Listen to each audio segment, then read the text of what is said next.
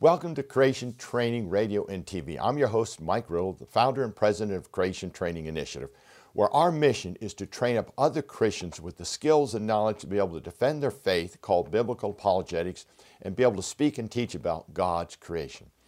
Now, in today's lesson, we're going to start a new series called Defending the Biblical Faith. It's called Apologetics. Now, apologetics does not mean we apologize for what we believe. It comes from the Greek word apologia, which means we have a verbal defense for what we believe. Now, there's a sense in the church that apologetics is a biblical ministry only for the very specialized few, those who have the advanced degrees.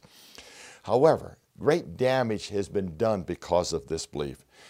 And because of this belief, many churches and Christian university schools do not train up our Christians with the ability to defend their faith.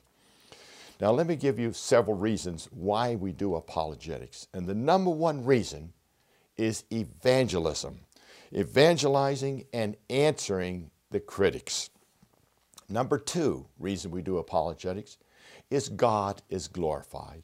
And the third reason we do apologetics, it strengthens and encourages the believers. It shows them that the Bible does have answers and they can have confidence in God's Word. But does God really call us to defend His faith? If not, then the whole idea of Christian apologetics is really a waste of time. But on the other hand, if apologetics can be used to bring people to understanding into the truth, then it is vital for all Christians, all who call themselves followers of Jesus Christ, to take up this job description of defending the faith, becoming an apologist.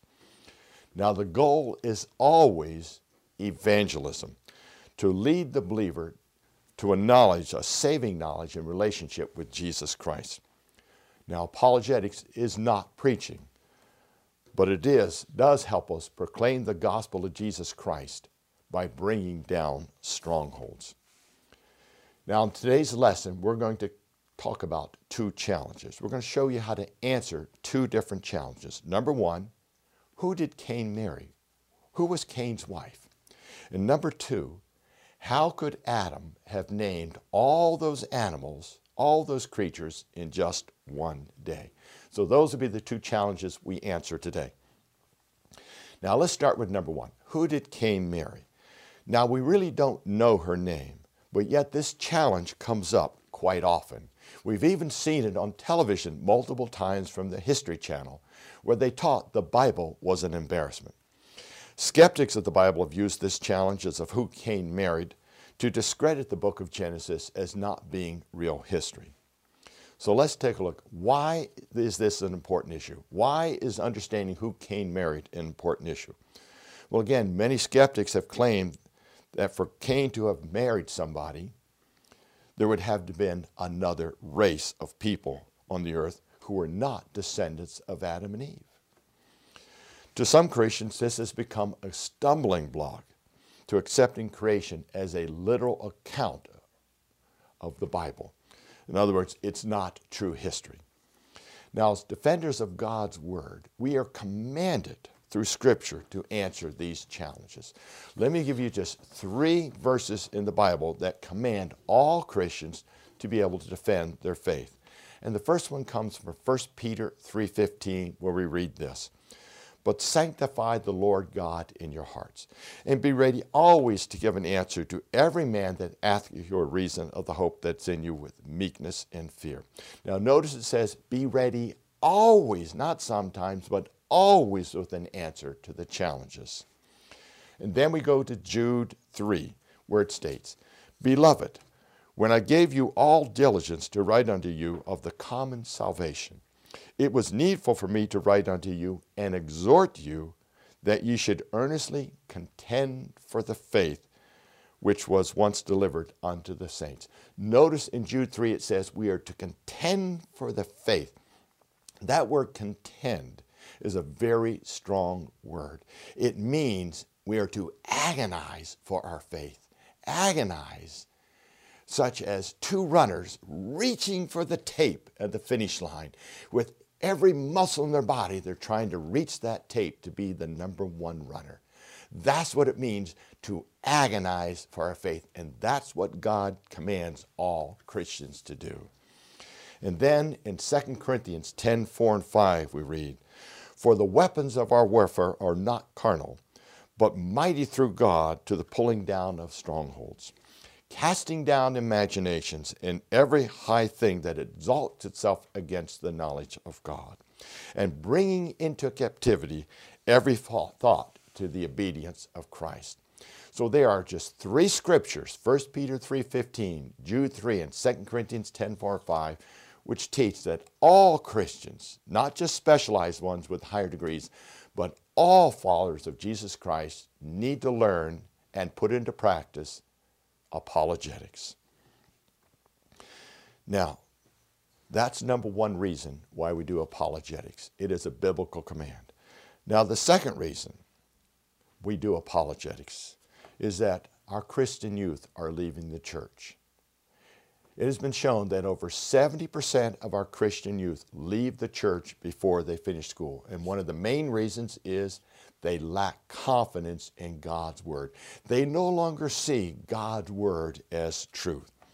But if we are to teach our youth that the Bible does have answers, called apologetics, and show them that they can defend God's Word, then we can stop this 70% casualty rate.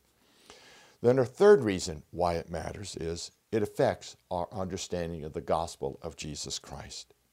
We read in Romans 5, verse 12, "Wherefore, as one man sin entered into the world, and death by sin, and so death passed upon all men, for that all have sinned." And we also read in 1 Corinthians 15, verse 45, "And so it is written, the first man, Adam, was made a living soul. The last Adam was made a quickening spirit." The last Adam referring to Jesus Christ.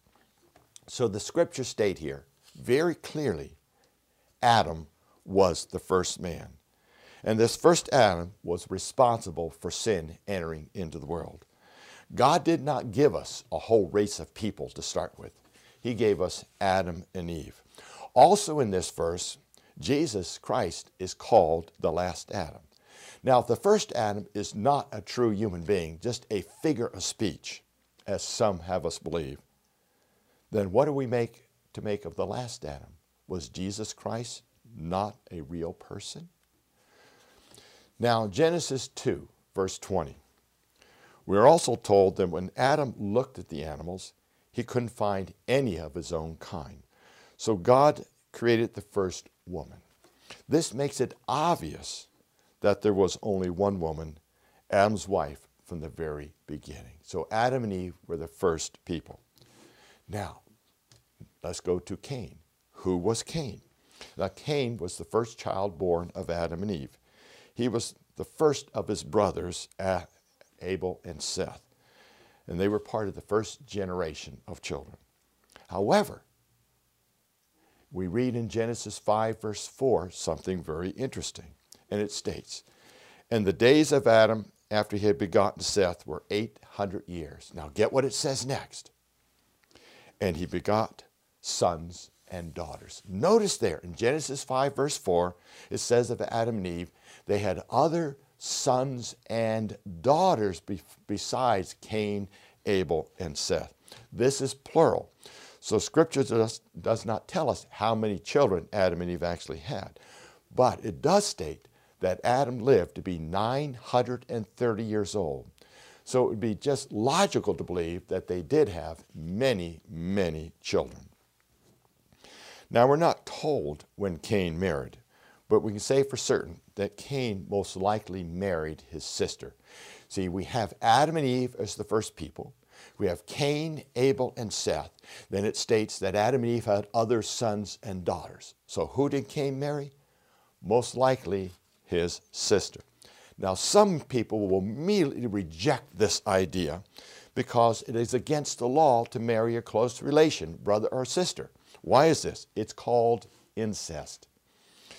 Now, why is it against the law to marry a close relation? What is incest? Well, again, incest is marrying a close relation. Why can't we do that today?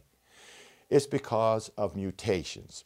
We all have a tremendous genetic load of mutations, which are errors in our DNA, in our genes. The more closely two people are related, the greater the probability is they share a same mutation, which means our children, our offspring, will also inherit that mutation, which could cause deformities in our children. So the reason we don't marry our close relation is to protect the children from being deformed from mutations. Now, does this mean the Bible teaches incest if Cain married his sister? And the answer is no. We have to go back and read the scriptures. God's creation was perfect. How do we know it was perfect? Well, in Genesis 1:31, God called his entire creation very good, which again means perfect. No mutations. Now, in Scripture, God gave Adam and Eve one rule, and that rule was, do not eat of the fruit of this tree. And Adam and Eve disobeyed God's rule, and Adam and Eve sinned, and all of creation now comes under the curse. Now, because of the curse, mutations begin to spread in all the different kinds, including humans. But it wasn't until the book of Leviticus, chapter 18, which is about 2,500 years after creation, 2,500 years after the fall, that God, not man, God makes the rule, no longer can you marry your close relation, brother or sister. So was it incest? No. Now, let's look at this. By the time of Moses, which is again about 2,500 years after creation, enough mutations have spread to the humankind that it would be harmful for brother and sister to marry. So in Leviticus chapter 18, again 2,500 years after creation, God makes the law, no longer are you allowed to marry your close relation. Now we can turn to another part. Let's go back to Genesis. Who did Abraham marry? His half-sister. Was this wrong? No, because it was still before Leviticus chapter 18. So to recap, who did Cain marry? Most likely his sister. Was this against the law, meaning incest? And the answer was no, because we did not have the genetic load of mutations back then. It was not again until the book of Leviticus chapter 18, which was about 2,500 years of accumulating mutations because of the fall, that God made the law, no longer can you marry your close relation. Now, when we turn to the study of genetics, this also supports exactly what the Bible teaches. An evolutionary geneticist stated in 2002, the total number of mutations per diploid human genome per generation is about 100. Now, what is he saying here? In other words, what he's saying is every new generation is getting about 100 new mutations.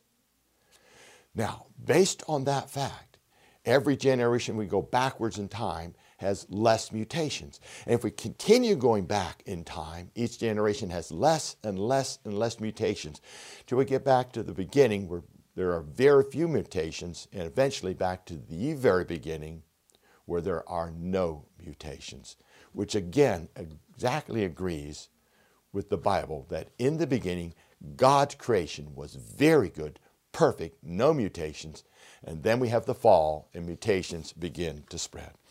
So challenge number one has been answered. Who did Cain marry? His close relation or sister, and that was not incest. Now let's go to challenge number two. How could Adam have named all the animals in just one day? Well, since God's creation was perfect, no defects, and again, that's what states in Genesis 1:31, Adam would have had a perfect brain. We don't have perfect brains because we've gone through thousands of years of sin due to the curse. In other words, we are nowhere near as intelligent as Adam and Eve. Because of these thousands of years, because of sin, these thousands of years of mutations, we have gotten less and less intelligent than what Adam was. Now, just because we don't think we could have come up with all the names of these creatures does not mean Adam could not. Remember, Adam was created perfect. he would have had a perfect memory. It would have been very easy for Adam to come up with the names for all the animals. So let's take a look at some of the common misconceptions about Adam being able to name all the animals in one day. And there's a lot of common misunderstandings by people who make this challenge that one day is not enough time for Adam to name all the animals. But this is due to a failure to observe and read the scriptures carefully. Let's take, for example, number one. People assume Adam spent time in fellowship with the animals before he named all the animals. That's a common assumption. However, the Bible does not state that Adam spent a lot of time with the animals or in fellowship with the animals before he named them. Number two, Adam didn't have to go out on some wild safari and gather up all these creatures to name them. The Bible states that God brings these animals to Adam. He just lines them up and brings them to Adam. Now, number three, people will state there are too many creatures out there, too many animals for Adam to have named them all in one day. But this argument is used by some Christians who believe the Bible in only a general way, but who insist that science is the best way to interpret Scripture. And because of their understanding of science, these days of creation could not have been literal days. Well, first, the Bible does very clearly state that the days of creation were literal days. We see a number with the word day. Every time we have a number with the word day in the Old Testament, it only means a day. God defines his day, evening and morning, first day, evening and morning, second day. Third, in Exodus 20, verse 11, in fourth commandment, God states, "For in 6 days the Lord made the heaven, the earth, the sea, and all that is in them." So God specifically tells us in his word the days were literal days. Now also, the Bible does not state that Adam had to name all the animals or the birds or the mammals. Second, Adam didn't have to name every species of creature. He only had to name the kinds. Remember, God created every creature after its kind. So all he had to name was the dog. All he'd say was dog, took care of all the different varieties of dogs we would have. All he'd say was cat, that would have taken care of all the varieties of cats we have. Now we also read in Genesis chapter 2, verse 20, and it states, "And Adam gave names to all cattle, and to the fowl of the air, and to every beast of the field. But for Adam there was not found an helpmeet for him." Now, according to verse 20, Adam only named the cattle, the beasts of the field, and the birds of the air. He was not responsible for naming the sea creatures, the beast of the earth, meaning all the earth, or creeping things, indicating insects. Note that the animals that were included were only the cattle, the birds, and the field animals. Not included were the beasts of the earth, the creeping things, and the fish of the sea. Thus, the vast multitudes of marine animals and insects, as well as reptiles and amphibians, would not have been included in the creatures Adam had to name. So this would considerably reduce the amount of animals he had to name. Now, let's take a look at some numbers. Let's put some numbers behind this. There are currently about 2 million recognized known species. That doesn't mean Adam had to name 2 million species. Of these, 98% are invertebrate. Those are creatures without backbones. They would not have been included in the creatures Adam had to name. The remaining 2% then would be the vertebrae, which would be about 40,000 creatures. But Adam didn't have to name 40,000 creatures. Of these 40,000 creatures, approximately 25,000 are marine creatures, which Adam did not have to name. And in addition, about 4,000 of those are amphibians, which will also not be included in the creatures Adam had to name. This leaves us about 11,000 creatures for Adam to name. However, he doesn't have to name 11,000. Of these 11,000, most would have descended from some original kind or proto-species. This would leave approximately 2,000 creatures Adam had to name on day 6. Now, if he had named 5 every minute, Adam could have done this very easily in 5.5 hours. Therefore, it can be demonstrated that Adam could have easily named all these creatures in less than 6 hours and still taken a 5-minute break every hour. So now, let's take a look at a possible timeline of the events on day 6, using the information given to us in Genesis 1 and 2. Let's suppose at 6 a.m., God creates the land animals. Then at 7 a.m., God creates Adam from the dust. Then at 8 o'clock, God creates the garden and puts Adam in it. Then from 9 to 11 o'clock, we'll give Adam 2 hours to tend the garden. Then from 11 o'clock in the morning to 5 o'clock in the afternoon, Adam names all the creatures. And again, that's only about 2,000 creatures. Then from maybe 5 o'clock to 7 o'clock, Adam sleeps and God creates Eve from Adam's side. Then from 7 to 8 o'clock, Adam and Eve meet and God tells them what they should and shouldn't do.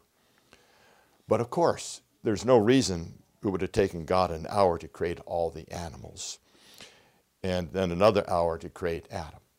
He could have easily done this instantly. So we have shown that all the events on day 6 could have easily taken place in about 12 hours. And we can trust the Bible when it says God's creation was 6 little days. It is only when people honor man's wisdom over the plain reading of God's Word by inserting millions of years into the Bible that the 6th day appears to describe too many events. We should heed the teachings of Jesus Christ. He warns us about trusting the Bible's history, that we should trust what is in the Old Testament. We read in John chapter 5, verses 46 and 47, "For had ye believed Moses, ye would have believed me, for he wrote of me. But if you believe not his writings, how should you believe my words?" Now, what did Moses record? Moses wrote down the first 5 books of the Bible. And here's Jesus Christ saying, if you don't believe what Moses wrote, how are you going to believe what he says? Then in John chapter 5, verse 12, we read the words of Jesus again. "If I've told you earthly things and you believe not, how shall you believe if I tell you heavenly things?" Now, what is Jesus Christ telling us? That if you don't believe the physical things or history God wrote about, how are you going to believe the spiritual things that God has given us?